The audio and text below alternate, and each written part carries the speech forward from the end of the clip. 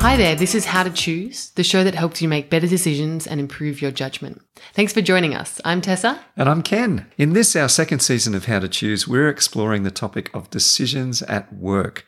We're joined by a range of guests who speak about decision-making in the context of their work. Now, Tess, if I asked you what were some of the most challenging decisions that most of us have to make in our lives, what would make the top of your list? Look, the things that I've agonised the most over would probably be what to study at university, when and if to have a child, and when to buy a house. Yeah, they're common big ones, aren't they? Well, today we're going to hear from someone who is an expert at the third of those decisions, which is when and where to buy property. So today I chatted with Lachlan Vidler, who is the founder and owner of Atlas Property Group. So shall we hear what he has to say? I'm all ears, Ken. I need lots of advice in this area. So our guest today is someone I really admire. Lachlan Vidler is the co-founder, along with his partner Tori Coles, and also the director of Atlas Property Group, a property investment company based in Sydney. And the company has been a finalist in multiple categories for the Real Estate Business Awards in 2022. So welcome to How to Choose, Lachlan. Thanks for having me, Ken. Now, Lachlan, you haven't always worked in property investment. So was this something you had always wanted to do? And how did you decide it was the right time to start up Atlas Property Group? You are absolutely correct. It's not something that I've always done. I have done a few other things before this. And I think for me, the decision to go out and start my own company and to do it in this field, it probably came down to two really big things. The first one was doing something that I'm interested in. And the second thing was making active, tangible steps towards the future that I wanted to have for myself. Excellent. So that sounds like you probably had some pretty clear goals then of what you thought the future should look like. Yeah, definitely. For me, the really big things were if I was going to be working, which unfortunately most of us have to do, I wanted to be really enjoying what I was doing. And I wanted to be able to, I guess, feel that fulfillment and feel like I was making a difference in the lives of the people around me or the clients around me or whatever it was. And then secondly, I wanted to be in a position where I guess I could be in charge of the direction of it. And I don't say that from a selfish point of view. I say it from the point of view that I felt like I had the skills to do it. But as everybody knows in a job, you don't just walk in and be the boss from day one. So I decided to flip that on its head and take the active steps towards making that future that I wanted. And that, as I understand it, involved you doing some studies prior to taking up the work, or quite a bit of study, didn't you? Yeah, so I've done a master's degree in finance from the University of New South Wales. I've studied property investment and develop at the master's level as well through university, or it's now Western Sydney University. And then obviously, I mean, as everybody knows, it's not what you know necessarily. It's also then what have you done with it? How do you implement it? And the way that I looked at it was I needed to have a good base. I mean, you wouldn't go to a lawyer that didn't have a law degree, for example. Yeah. So I needed to formalize that knowledge, but then that practical side. I mean, I'd been an investor myself. I'd helped friends and family also invest in property. I had this educational knowledge and background, and then it was about bringing all those things together to then start a business. Yeah, fantastic. And you've touched on a few things just there that we've certainly talked about last season on How to Choose, and that is having clarity of goals, having goals that align with your values. And you've talked a bit about some of your values there, but then also just doing the practical steps and the hard work of understanding first what's the pathway to get to the goals, but then having the perseverance to push through and do the hard work to get there. Absolutely. I mean, goal setting is one thing, or I guess, maybe coming back from goal setting, a goal is whatever it is, whether it's to get up early the next day or whether it's to build $1 billion business. A goal is a goal, but there are steps that have to be implemented along that route, right? And if the goal is literally wake up early the next day, well, then maybe it's you iron your clothes the night before, you make your lunch the night before, you do all those things, you set your alarm. Simple, right? Building $1 billion business is obviously a bit different, but it follows the same idea. You can't just get to the end place. You have to start and you have to set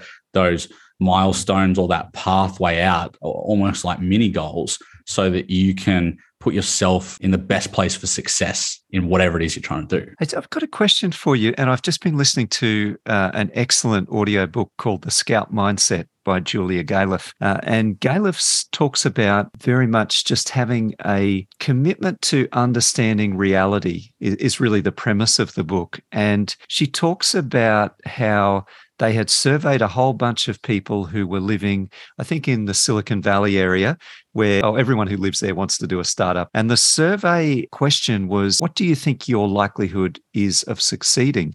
She said it was really interesting that the vast majority had a very high confidence level that they would succeed. And yet she said, when you look at people who've been extremely successful, their expectations of success were much more modest. And it just reflected the fact that they knew the reality of the challenges of getting a business to succeed. And her premise is really, just being optimistic isn't always, super helpful. Like, you obviously have to have some optimism, but you've got to be grounded in reality. Is that something you can relate to a bit as well in terms of Atlas? I think definitely. And you kind of touch on something there that I'm a big advocate of. I guess it's a principle, or it's a theory, or actually it's an effect is the technical word, and it's the Dunning-Kruger effect. And that's the less you know about a topic, the more you think you know about a topic. And I think that the story you were just telling about, that the audiobook and the survey results probably is a great example of that, because a lot of those people probably don't actually realize the things they're going to have to go through in building their startup into this big success.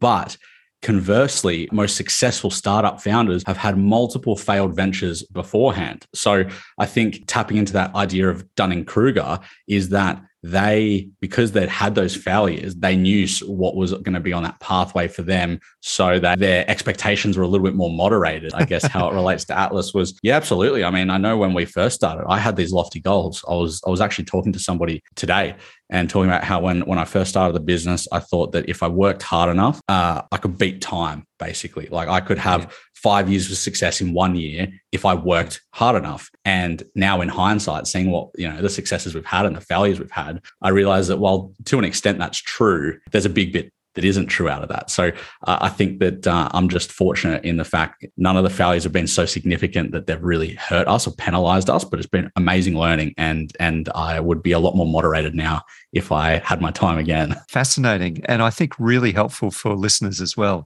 who maybe are thinking about similar goals relating to starting up a business or some sort of venture. Now, listen, I've got a question for you that I think you're going to have an interesting answer to. I don't know a lot about property investment, but I do understand the importance of having accurate information to support investment decisions.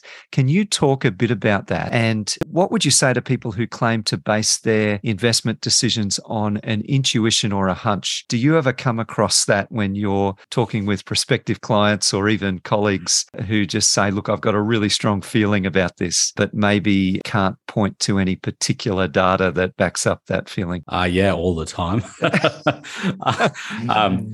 I think what I find is, and again, it probably almost relates into that whole Dunning-Kruger idea, is that less people know about something, the more they think that they do. And I see it all the time with, I guess, through my lens being property investing, the common one being that people think that the suburb they live in is the best place ever and that they should invest there, when the reality is that it may be a very good suburb, but that doesn't necessarily mean it's a great investment where it's about return. There's a lot of other things that come into it. But to me, the importance of having data to support, I guess, whatever it is you're doing, whether it's a decision, whether it's a consideration, I think it's vital, because ultimately data is fact, and you can obviously manipulate data to come to certain conclusions or to show certain things. But if you're viewing it through the lens that you're meant to view it, data represents fact. Interpretation is everything. And it's one thing to be able to get the data. I mean, somebody could hypothetically go and get all the same data I do. It will cost them tens of thousands of dollars, but they can go do it. But I think, like in most jobs, it's not just about the inputs, it's about the outputs and the interpretation. And that's where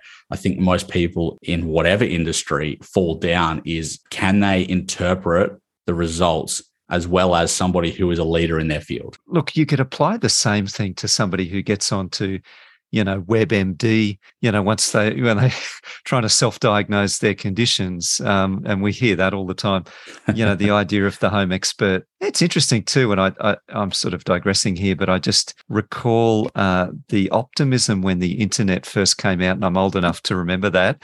The idea that we would become a lot smarter, a lot better informed because of this free access to unlimited amount of data. But the challenge is, how do you sort through the data? And it's having the knowledge to understand what to do with all the information that's out there. Definitely, and I think I would say that everybody is probably smarter and better off and because of the access that we have. But like you were just saying, the problem is that there's now so much noise, and it's about being able to cut through the noise. It's about being able to use it effectively. And I think, unfortunately, in so many cases, and I love the WebMD example, people think that they become an armchair expert or a 5-minute expert because they read a Wikipedia article or a Harvard Business Review article, and it's the first time they've read it, but they now think they're an authority. And I mean, I think we've all seen Facebook warriors and people like that do their thing. But I guess there's a pro and con to everything, right? We've got more access, but now we've got arguably more issues now because of it. So yeah, well, there's more information and more misinformation, as wasn't there. Now, I guess another part of this question in terms of decision making, or another part of the equation, I should say, is the element of emotions. And it's something we've talked about before. I know that benefit in terms of the business service you offer is being able to be unemotional about some of the decisions. Do you want to talk a bit about that, and just even how you personally manage it when you find a property that you're particularly excited about? How do you manage the potential negative impact of emotions when you're making decisions in perhaps an auction context or something like that? I think the biggest thing that I've found with emotions is people just don't acknowledge them. And it's when they don't acknowledge them and they try to think like, oh, I can get through it, or I don't have them, or whatever it is. That's the biggest problem for me. I mean, I have emotions every day. I get frustrated at an agent. I get frustrated at my team. I get happy with my team. We all have these emotions. And I think it's just being able to sit back and recognize them and understand why they're there. That's the first and biggest key, because if you do that, you're now sort of understanding how your decision-making process is working, because you're either, I guess in my context, you're trying everything you can do to have a property fit what you want it to do. Or if you're unhappy in that moment, you're trying to find any reason why you don't like, could be equally unjustified. So I think with emotions, it's just, you need to recognize it, you need to understand it. And then secondly, you then need to be able to find a way to support, because most of the time, I guess we're talking about a binary decision, a yes or a no, or like a two-directional type thing. Having logic and reason and I guess data or whatever it might be to validate or prove one side, but then disprove the other one, and being able to have the data to support both sides. So that way, you're making a factual and informed choice of direction or choice in your decision making. And I think time's also good where you can. If you can step away for 5 minutes, that can be a life changer. If you can step away for a day or an hour or a week, that also can help to soothe whatever issues you might have going on with your decision-making process. Excellent. It's an interesting thing you talk about there, that looking for data that will also disprove, and something, a common bias that most of us struggle with is that confirmation bias. We have an idea in mind, and if it's a property, I'm sure once you're enthused and excited, you're then really just latching on to that data that supports the conclusion that you've reached. So is that something I can see you nodding. I think you're probably very aware of that as well. So is that something you're deliberately looking for, those disproving things as well, that the data that challenges your assumptions? All the time. And I think I had two thoughts in what you're saying. That was why I was nodding. The first one was, when you get to the 11th hour and we could have spent 5, 6, 7 hours analyzing one property. And when we get to that 11th hour, we're about to go, either a yes or a no for client. And we find out one piece of information that it could effectively be a deal breaker. And then suddenly we're still trying to make the property work, when really we need to just go, all right, unfortunately, that's 5, 6 hours down the drain. But, you have that confirmation bias. Sorry, that was where it came from. That confirmation bias. You're going, but everything else is okay. Can we just get it to work?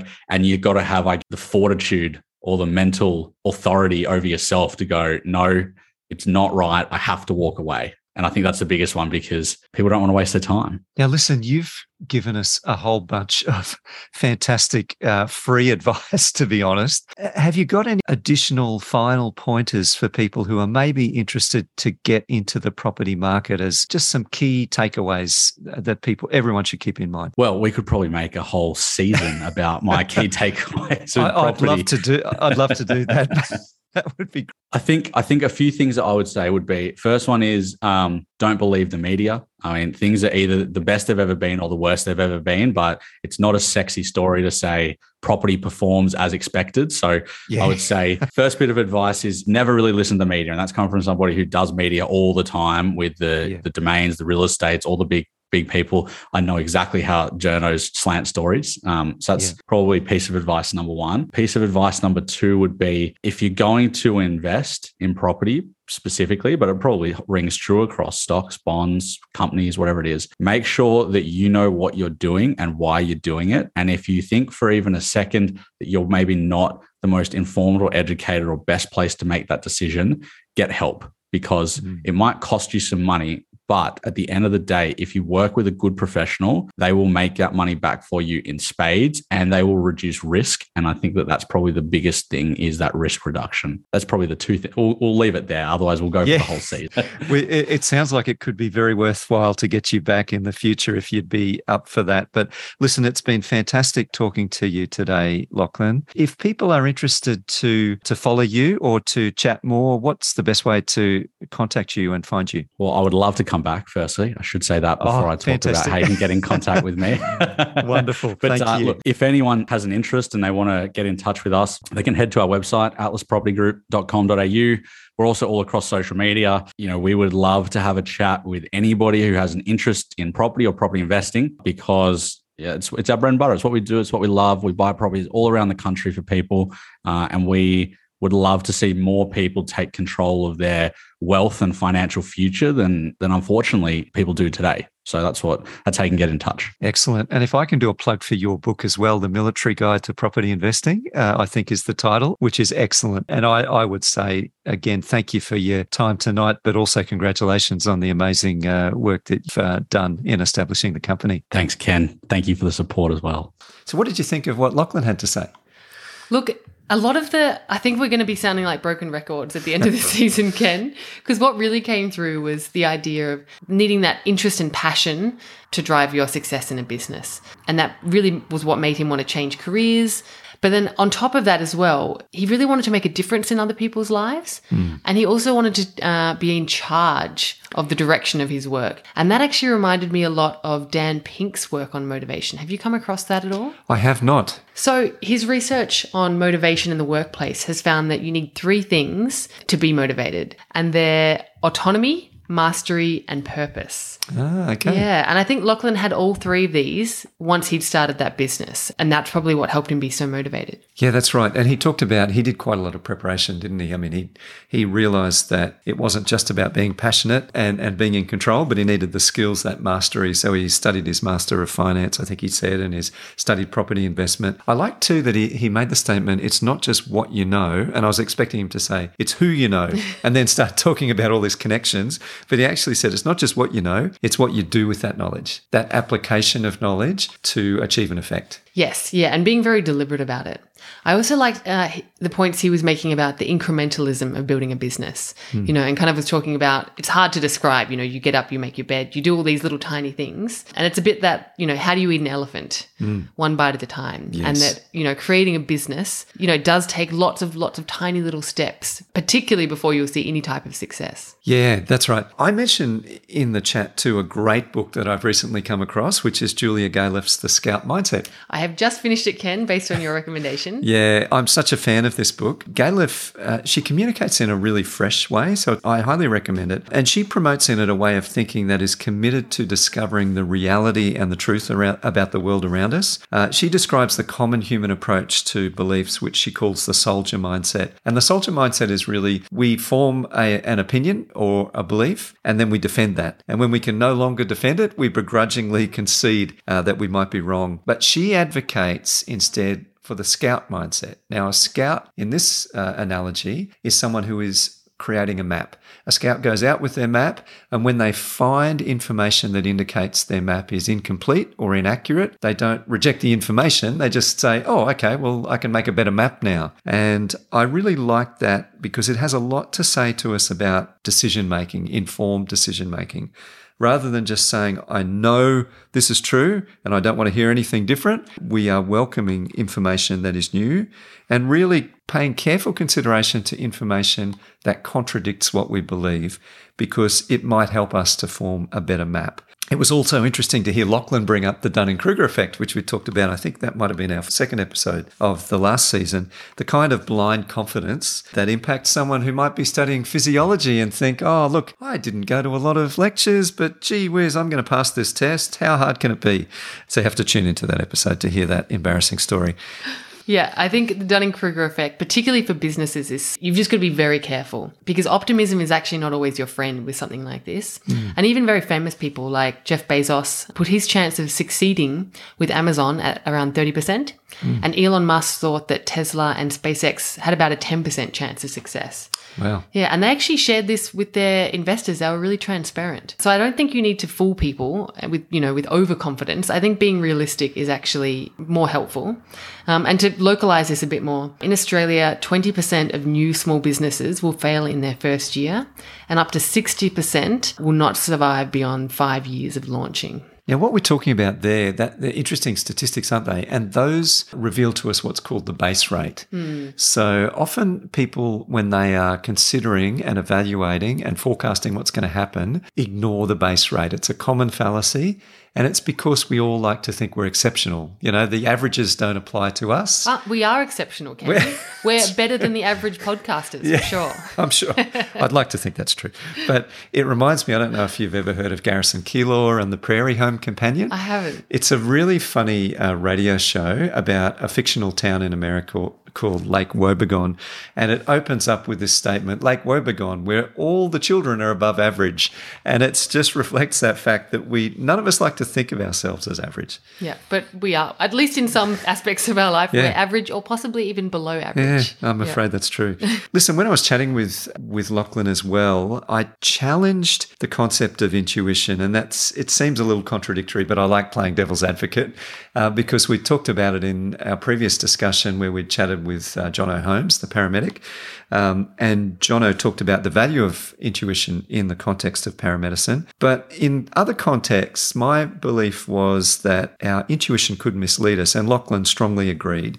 And he really said, look, we need to have accurate data to make good decisions and not just kind of go with the vibe. Yeah, particularly in something like buying property, which is such an emotional process, isn't it? Like you're often when you're looking at a house, you're thinking, I could live there, or that will be the kids' bedroom, or I can imagine having dinner parties. Yeah, and real estate agents are cunning in this way. Like you'll go in there and there'll be the smell of baking bread and everything looks lovely. And fresh cut flowers. Exactly, that's right. So you're absolutely right. We imagine the future that we would like to have, and they help us to imagine it by creating these senses. Yeah, they're taking us out of our critical mindset, aren't they? And putting us more in that sort of emotional mindset. That's right. And that's different parts of our brain. I'm sure we've talked about that before, and we'll talk about it again. But, that limbic system of our brain with the emotional response to things, as opposed to the frontal lobes, the part of our brain that really kicks in and starts evaluating and thinking critically. And that was another thing that we talked about, the impact that our emotions can have on our decision making.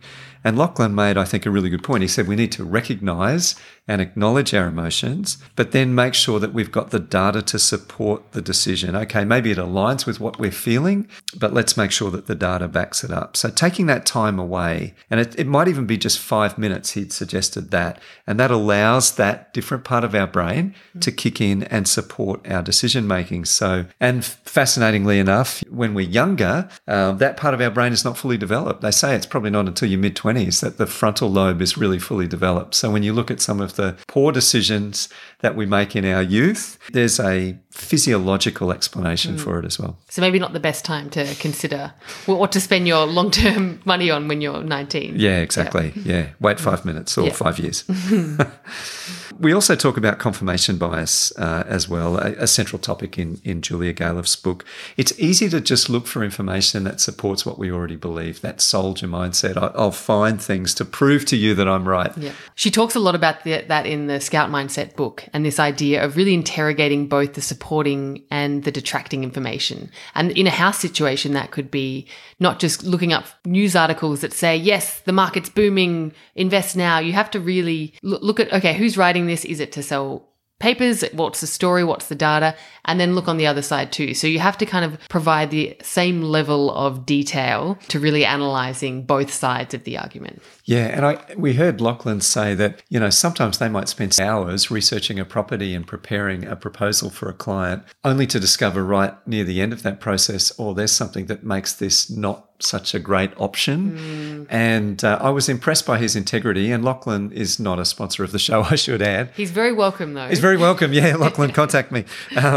But, that element of integrity to say, okay, well, I found something here that challenges what I thought was true, so I'm willing to act accordingly. And he uses a term that has lodged in my brain. I thought it was very impressive. The idea of having the mental authority over yourself to focus on the facts and make a good decision. Tess, what are your key takeaways from this show? Look, I think what we've just been talking about, this idea that you really need to tune into your emotions and acknowledge the impact that they can actually have on your decision making. While they're useful indicators, they can also be really misleading, and they can hijack the rational part of your brain. And like you talked about, if you're 18 years old and trying to make this decision, your brain might actually not be developed enough to make that really informed choice. Yeah. So I think for me, it's really about focusing on objective rather than subjective sources. So not focusing as much on how you feel about it and visualizing your future in this property, but thinking about, okay, what's the objective information that actually should be driving my decision making? Yeah, excellent. And that was very much the same for me, gathering that good data to support your big decisions, acknowledging things like the Dunning-Kruger effect, the confirmation bias, some of those thinking flaws that we're all susceptible to, and having that mental authority, I'll use that Lachlan's phrase again, that mental authority over ourselves to accept the unwelcome facts and make the better decision. I thought that was really good. Well, thanks so much for joining us for today's episode. Tess, who are we listening to next time? So next episode, we're actually going to be talking to an artist. Oh. Yeah, so a very different approach to decision-making to the last few episodes. She was a photographer primarily. She lives in New York, but she's branching out into all other areas. And it's just quite interesting to see how her career has evolved and the decision-making points she's taken along the way. Sounds fascinating. Bye for now. If you've enjoyed this episode, make sure to subscribe to How to Choose and visit us at goodbetterright.com.au. And tell your friends about us. We'd love to meet them too. Bye for now.